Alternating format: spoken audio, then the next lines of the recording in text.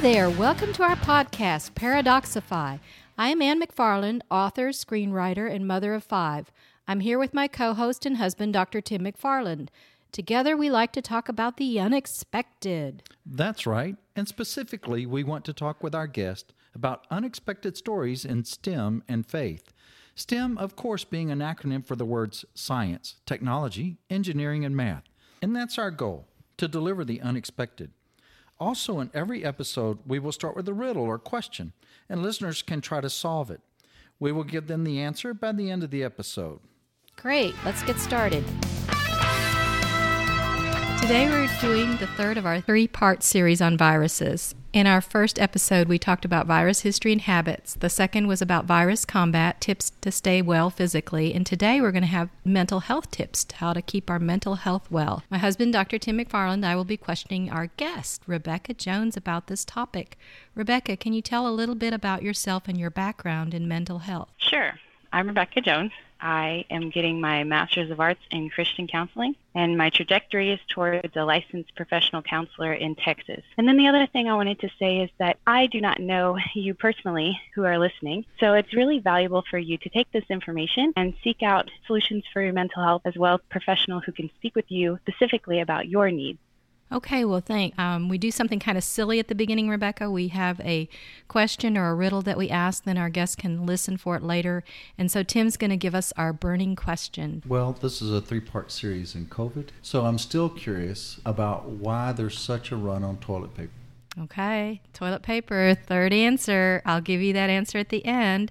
Now let's get going on our mental health tips. Rebecca, can you tell us a little bit about mental health and COVID-19?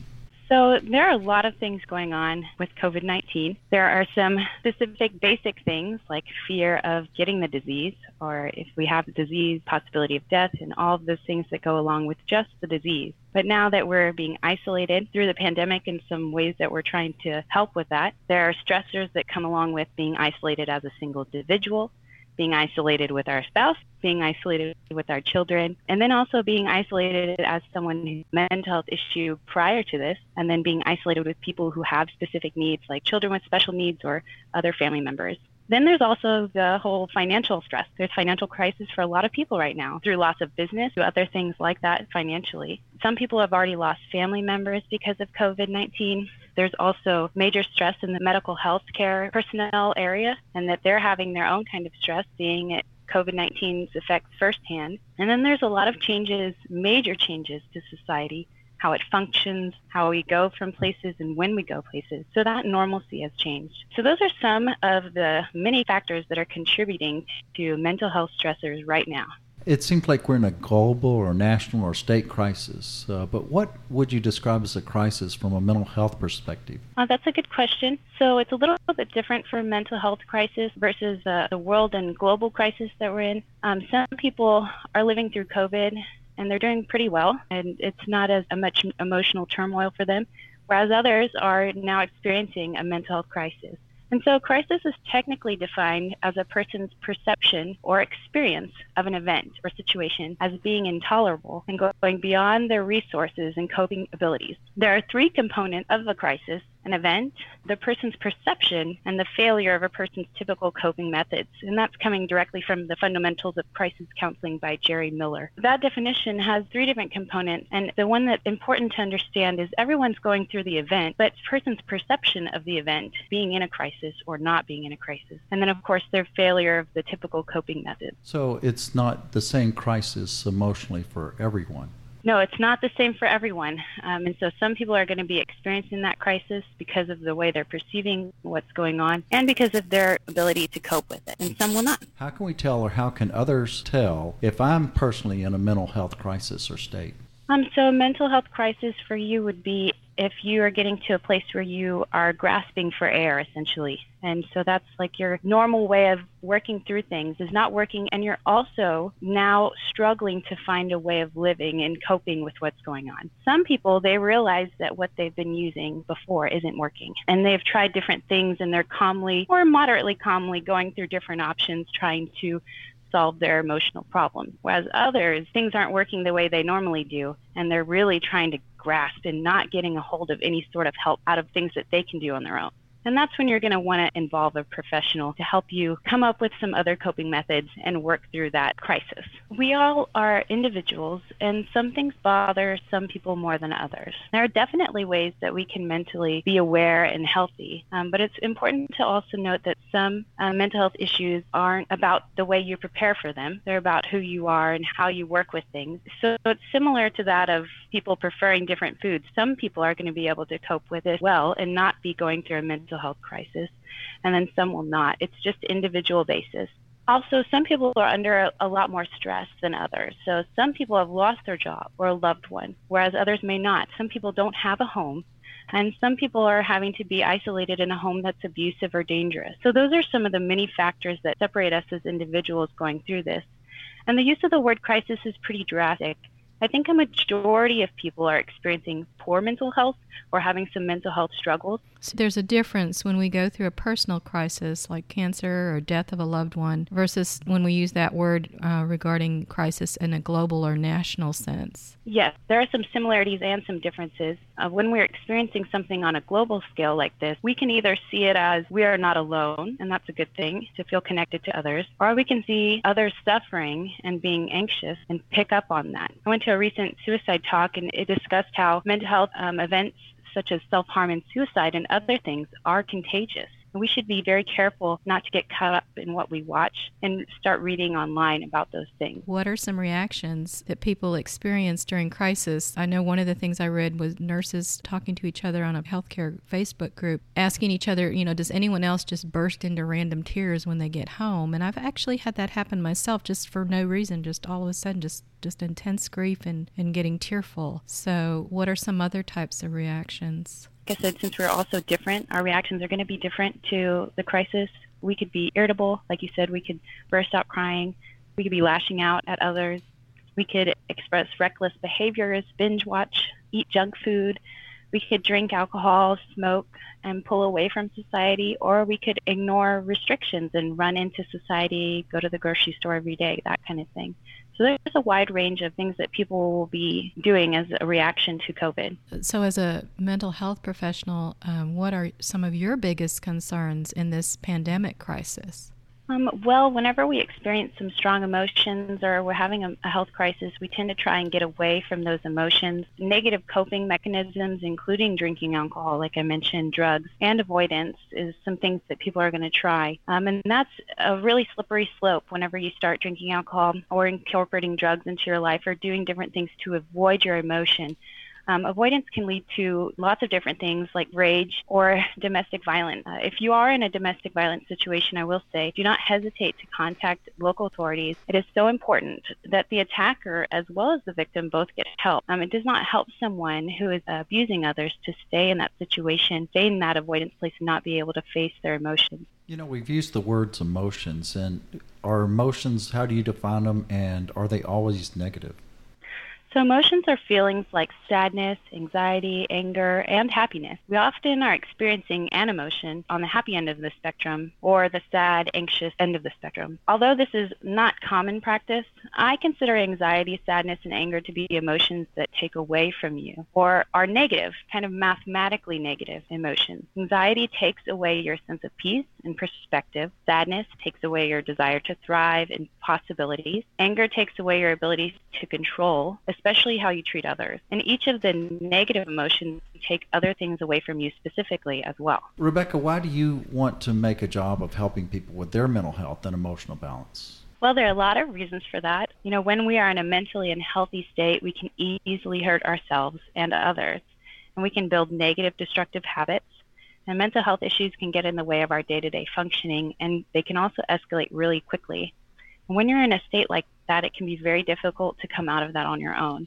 And so I'm very eager to be an individual that can help people get out of those crisis situations and heal in a healthy way. Our mind, emotions, and thoughts and spirits are, I'd say, 2/3 of who we are. And the rest of us is physical body. And I find it so valuable to work with people and help them understand themselves better. Do you have any tips or how I can know my emotional states and how I can work with my negative emotions to make sure they're not overpowering me?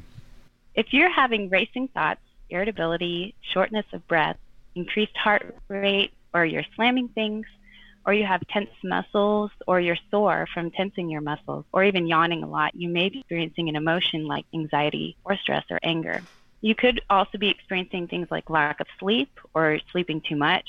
You might be having thoughts of hopelessness, lack of desire to accomplish anything or talk to anyone. You might have no drive for the new day or the next day. In that case, you may be experiencing sadness or even depression. And keep in mind, you know yourself in some ways, and any variation of the usual you means that something's going on, and you want to pay attention to that. That's a sign, like a stop sign or a red light. And you want to be active in seeing those signs in your body and your emotions. I like to look at problems and then fix it. I want to do something. So what's some things that we can do to help our mental health? Well, first of all, I would suggest to everyone, whether you're in a crisis or not, whether you're coping well or not, you want to find a mental health professional or an avenue for getting mental health and get that contact on your fridge. You want to do a little bit of research. You want to see what your insurance would cover, what can you afford. Do you need a free service? Can you afford a little bit? Would you rather do things like video chat, call, or text? And you want to have that contact there for you just in case. Usually when we're in the middle of a crisis, it can be very difficult to reach out. And so we want to have that contact on the fridge, even when we don't need it yet, to be able to reach for when we do. And then, of course, if you are experiencing an emergency, always call 911. So why would it be important? Obviously, if you have an emergency, you can dial 911, but why would it be important to have a contact on what you would do if you're going to meet a crisis? So sometimes things can escalate quickly, like I mentioned. People attempted suicide within 1 hour of first thinking about it. And it's important to understand, like you just said, if you're experiencing suicidal thoughts, call 911. That's an emergency. But also things like anger and domestic violence is on the rise right now with all the stress going on. It is valuable for you to have a mental health professional on top of usual support like talking to your mom or your friends to help you walk through the known methods for helping you deal with strong emotions. This is the same as if you're going to go to a doctor or have a doctor available to you to call about symptoms. You want to have the same kind of thing on the mental health side as well. I really like how you're putting all this. It's kind of being more proactive than reactive. I know there's other things, though. What are some things that you would list to help us be ready and improve our mental health? Well, recently I listened to a talk by Dr. Colt, who's a German psychologist and has a lot of wonderful information, and also my supervisor, Sharni Beck. And so I'm going to list a few things that they mentioned. So you'll definitely in this time, you're going to want to make a schedule. Even if you're somebody who doesn't normally make a schedule, you want to go ahead and make one. You're going to want to include things like exercise. You want to include things like social events. And those are going to be things that happen inside your house with your family, but also you want to do things virtually with others. Things like that could be maybe a game night you want to do with your family. That could happen every week. You want to pick an event that's in the future that only happens once, like maybe a family Olympics or soccer ball match in the backyard, or some things with friends through video chat, like having cocktails with your friends or a movie night with your friends through the video chat. You want to also schedule time for yourself to be on social media. And the reason you want to do that is because you want to prevent binge watching and mind-numbing experiences, because those things are avoidance behaviors. Remember, if you're avoiding your emotion, you're not actually dealing with. Schedule some time in the sun, because going outside and having the sun on you is really valuable. You want to also include at least one meal a day together without technology and talk with those that live in the house with you about how you're feeling and discuss different things that are going on in your day. You want to include household members in this schedule making process. If you have a teenager or spouse, you want to make the schedule together and plan some events together and some events separately. You're also going to want to be self-aware. Like we talked about before, if you're irritable or sluggish or you're having outbursts, sleeping too much or sleeping too little, racing thoughts, those are all signs that you need to talk about or at least think about and process your feelings. You'll also want to start trying to do things like deep breathing to especially help with anxiety and stress. There's a lot of different resources out there that you can use to help find some deep breathing exercises. Don't be afraid to talk about your fears, thoughts, and emotions. Your emotions, whether you talk about them or not, will find a way to express themselves. Most strong emotions lead to isolation in our minds and practically. When someone does talk to you about their feelings, listen and care for them. So can you elaborate on how deep breathing can be helpful? So some emotions, such as anxiety, stress, and anger, they trigger our sympathetic nervous system. That's essentially our flight or fight response. Our bodies do that because anxiety and stress are supposed to mean that we are in imminent danger, like being chased by a tiger, for example. The sympathetic nervous system turns off parts of our body that we do not necessarily need to run from the tiger. It increases our heart rate to prepare us to fight or flee. It also turns off our reasoning skills because thinking about philosophies of the world is not important when we are being chased by a tiger. This means that when we are anxious, stressed, or angry, our breathing becomes short and fast. We begin to lose our reasoning skills. That's why our thoughts race. Also, that's why when you're having an argument with someone, usually they stop making sense or you stop making sense and repeating yourself. Now, when we can't reverse that by merely thinking about our emotions and reasoning ourselves down, then we want to work the system from the outside in. So we start by deep breathing. Your body will begin to follow your actions and eventually calm your emotions and mind down. Your reasoning skills will turn back on and you can think about the situation again. Singing is also effective in the same way. You take deep breaths, you hold out long notes. So I like to suggest to some people who enjoy singing to use singing as deep breathing also. Whenever you sing, you want to be sure to sing a positive song, something that's happy, and also because you're anxious and stressed and that's why you're singing, you want to sing a song that's a little slower. You don't want to sing a really fast upbeat song because it'll keep your heart rate too fast and mind will be going too quickly. I don't normally suggest singing for people who struggle with anger because most people don't want to sing a happy, positive song when they're angry. But people who are getting frustrated or starting to become angry need to go to their quiet place in the house or outside. Remove yourself from what is encouraging your anger and trigger your parasympathetic nervous system. Okay, that's interesting. Hey, I teach junior high students once a week, and I have a real heart for teenagers. So lots of emotions with teenagers. Do you have any suggestions for how parents of teenagers could deal with COVID and their mental health? So every member in the house should have a space where they can go, and everyone else knows that that space is where they go to be alone, to not be interrupted. So let's say Jackie, goes to his room, and I don't go and bother him there. That's where he goes to kind of be alone and have that alone time. You want to set up some guidelines ahead of time. Designate a certain amount of time probably. You don't want your teenager to be in their room for 8 hours a day because it's not healthy for them to stay there that long. So you want to try and set up guidelines ahead of time, something like 2 hours, where you won't go and interrupt them, let them have their space, and then you're going to come and check on them, and they should know that that's going to happen. And then if you have a small space, you'll want to try and just get at least an area of the house or area of the apartment that belongs to each person. So maybe this chair is Dad's chair, and when he's sitting in this chair, we're not going to bother him. We're going to give him some space and let him have a quiet time. You also want to talk openly about any questions or fears that your teenager may have, and also discuss some of your own emotions about what's going on right now. It's important because whether you're talking to them or not, they're probably looking up the questions that they have, finding answers on the internet, talking with friends about their fears. So it's important for you to enter that conversation and be proactive about that. Again, scheduling is really important, giving them important times where they can socialize with their friends on the schedule, such as having a Netflix party, watching a movie together, FaceTiming, or maybe even going on a virtual walk together. Those are all things that they can do to engage with their friends right now. Yes, and some families, because the people that usually are the adults and working don't have jobs, they're at home, there's really no schedule. It's almost odd to think, what is today? What day of the week is it? Because everything's not on schedule. Yeah, definitely. Having those schedules as a family really brings some normalcy back in. And you want to be sure in these social events with your kids that they're not binge gaming all night long with their friends because sleep is really important. So that's why you want to help them schedule events that are healthy and good times of the day and in moderation.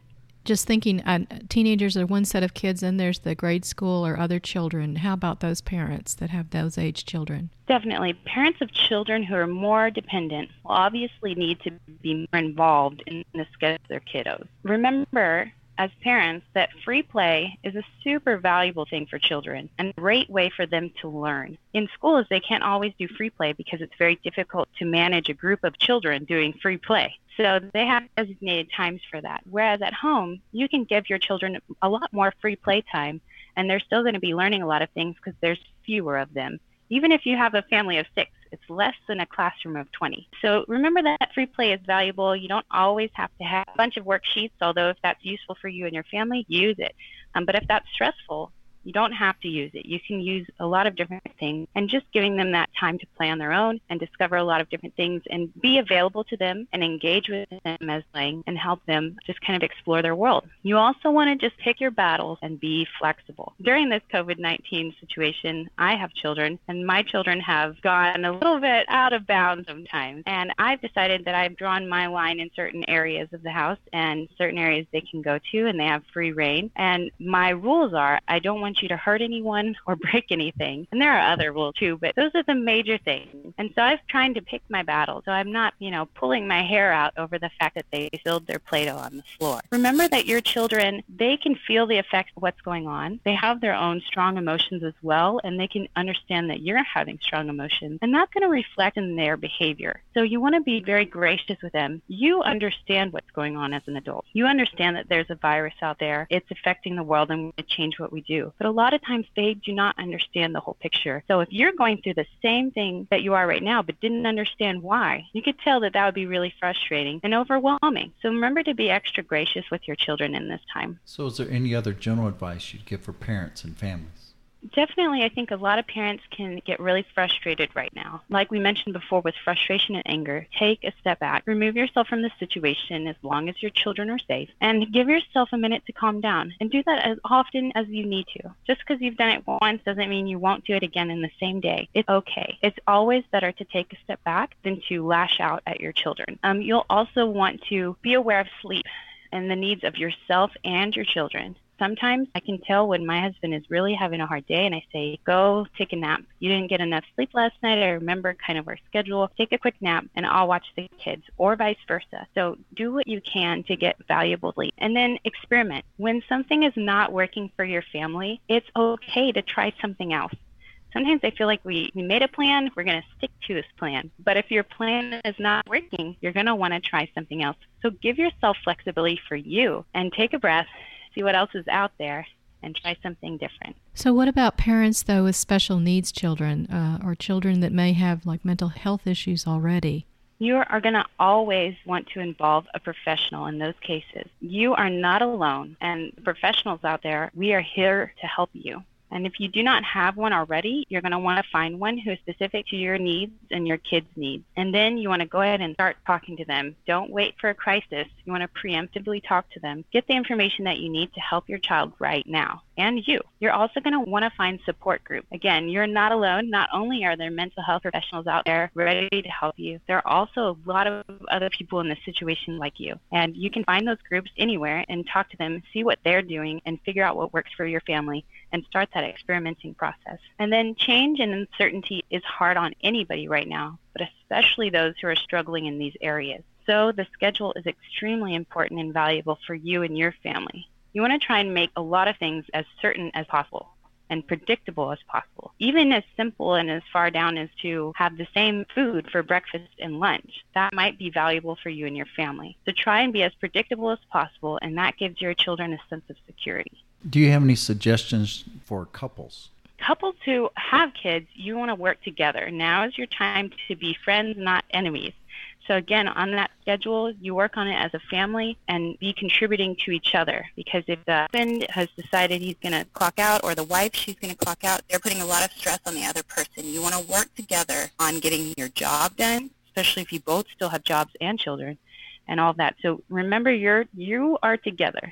This is your home together, and to work together. If you have kids or not, you want to schedule time together with your friends. You want to schedule time together without friends. And then you want to schedule time apart with friends and time apart alone. So if that makes sense, it's kind of 4 different scenarios. Time together with your friends, you and your husband video chatting with your friends online, maybe a couple's date after the kids go to bed. You guys watch a movie through Netflix Party or something. You can do time together without friends. So you and your husband get to get up in the morning and kind of start your day early before the kids wake up, or when they're taking a nap. You don't want to lose sight of meeting together. Date night, you want to still have that, but within good social guidelines. And then, of course, time apart with your friends. Ladies, call your girlfriends up, or say you're going to do a spa night, something like that. And then guys, do the same. Call your guy friends up, initiate that conversation, chat with them, do some virtual golfing, whatever you want to do. And then you want to have time by yourself. That's going to give you time to think and process, maybe journal, That time apart can help you be stronger when you're together. You also want to support each other and be aware of changes that might be happening in each other. And then physical touch without sexual intentions is really important also. You also want to have normal hugs without an expectation to lead to anything, hand holding, or just sitting next to each other, cuddling while you watch a movie without a sexual intention. Yeah, so we're just social distancing. We're not touching hardly anyone, so at least we can touch our family members. What about single people? Is there anything that they would need during these days that's different? There's, of course, what I mentioned before, the schedule and limiting mind-numbing experiences. Those are important. The different things on the schedule are important. You want to be sure, especially to schedule those call and FaceTime. You need video chatting with family and friends. You're not seeing any humans. You on a regular basis see hundreds of humans, usually. And so now you're seeing that, and you have to see people's faces, their expressions, and talk to them. And don't be afraid to use that time to express your feelings. You need that. You want to schedule those future events, something to look forward to, and make personal goals or deadlines. You don't want to push yourself so much. Like, I'm going to write a book in 1 week. That's not what I mean. I mean, make a future goal. You want to have, such and such done by this time. Maybe you want to do some home projects. You might want to learn how to paint and have a painting that you send to your mom for Mother's Day or something like that. Some sort of simple deadline in the future for yourself.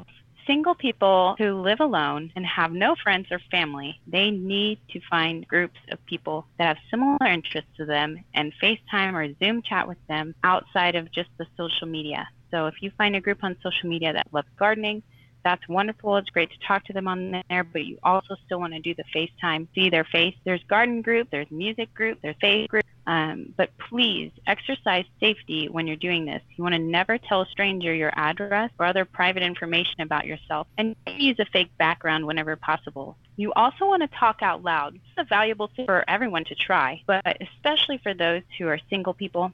Parents, probably you talk a lot about a lot of things, like, oh, don't do this, or don't eat that, or whatever.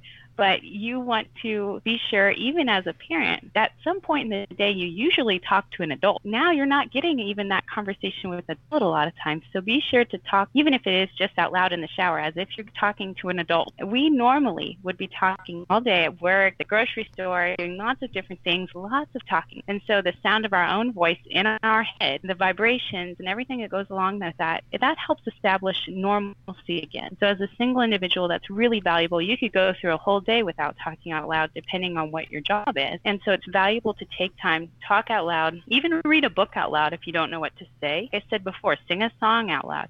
That vibration, that sound in your head is really important. These are really great tips, and I'm so glad you're sharing these. I want to hone in on that word, normalcy. We're headed into a new normal, not where we've been. And that kind of leaves me sad. There's been so many things that have changed in a rapid time frame. I was putting a newspaper away, and I realized it said February 12th, and in the newspaper headlines there was nothing about COVID. It was all about the normal things we read in the newspaper. And so in my mind, there's a lot of things to grieve. And the grief process. And as a nurse, that was one of the first things they taught us early in our nursing school about the grief process. Am I picking up on something? Is that really true? Is that what's going on?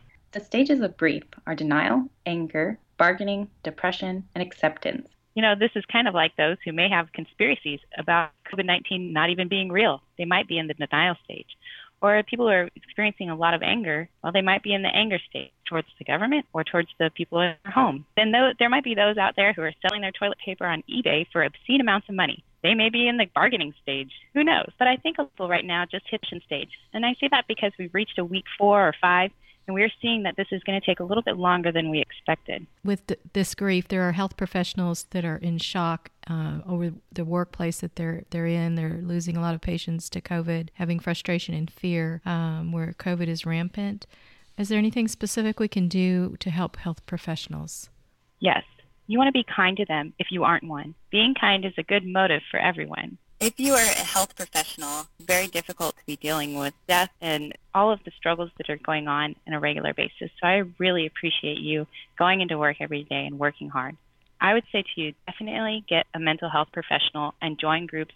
It is vital that you have time to process your day and things to look forward to. Cry if you need to. Crying gives you a release of chemicals. and reach out regularly. Communicate with people about how you're feeling, especially a professional. Well, that's some really great stuff and tips to boost our mental health. We want to wrap things up, but first it's Anne's turn to answer my question, the burning question about toilet paper. Okay, so the last thing I came across, this one's connected to game theory. And game theory is the science of strategy. It's something that attempts to determine by mathematics and logic the actions that players should take to ensure the best outcome. Another way you could say it is that game theory analyzes situations involving conflict of interest, like in business or military strategy, and then the analysis is put out in terms of gains and losses among the opposing players. So how does that relate? Kind of crazy, doesn't it? Well, think about it. Someone goes out and buys toilet paper.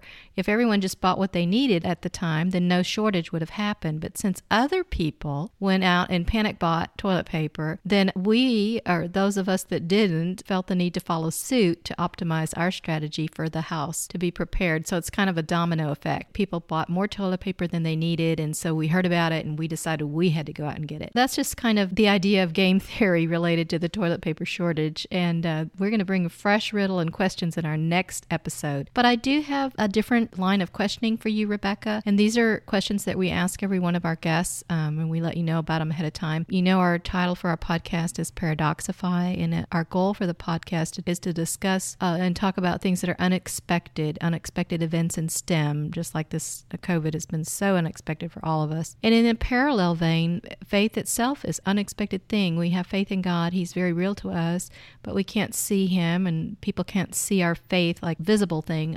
Our actions, of course, reflect our faith. So I want to ask you, Rebecca, are you a person of faith? Yes, I'm a Christian. And as a Christian, I believe that God is a triune God, meaning he is God the Father, God the Son, or Jesus Christ, and God the Holy Spirit. All God, and that is important to my faith. Christ is God who came down from heaven to be a man and died and rose again alive. Jesus had to die because God is perfect, and because we are imperfect, we cannot commune with God in that state. So Jesus died to cleanse us of our imperfection so we can now commune with God. Jesus Christ now is in heaven with God the Father, and we have Holy Spirit with us when we decide to become Christians. He helps us walk in faith and is our counselor, which is another reason I wanted to be a counselor as well. So what do you find satisfying about your faith? There is a lot of things very satisfying about my faith. God is so good and caring. He is a powerful being and chooses us to be with him. He is my purpose and strength. I really enjoy how personal God is and how he wants to be with each person. Is there anything you find unsatisfying about your faith? Well, this may sound kind of funny, but I like to be liked by people.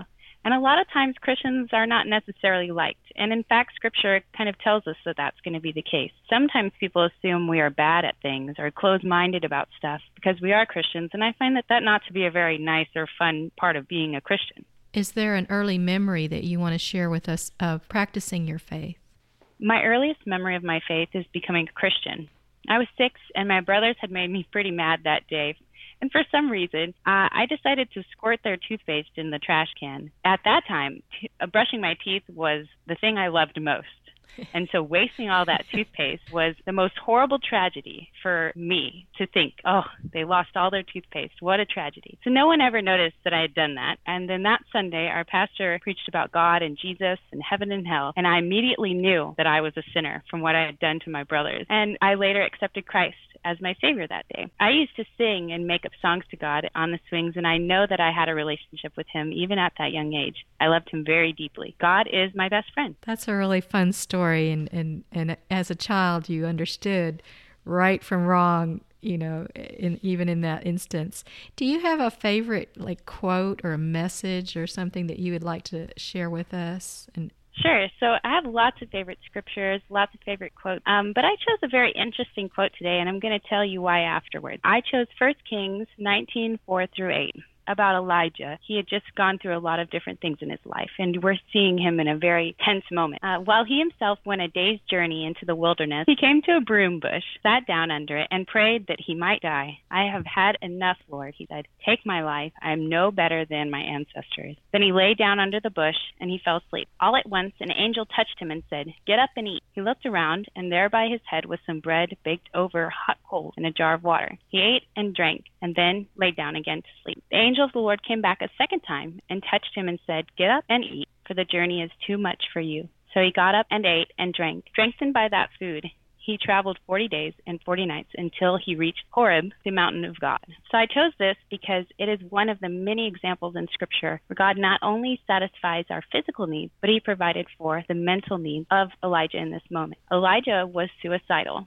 He wanted to die, and the Lord came in and showed him in different ways and took care of him. And there's no question that there's a lot of spiritual things going on, for he traveled 40 days and 40 nights after that. But in this moment, the Lord is providing his need. And the Lord does that all throughout Scripture. So I would challenge you, take the time to read through Scripture about the struggles you might be having and get help when you need it. Well, thank you very much, Rebecca. That's great verses, great thoughts, and a great show. All right, that's our show. Thanks for joining us. Check out our website at paradoxify.com.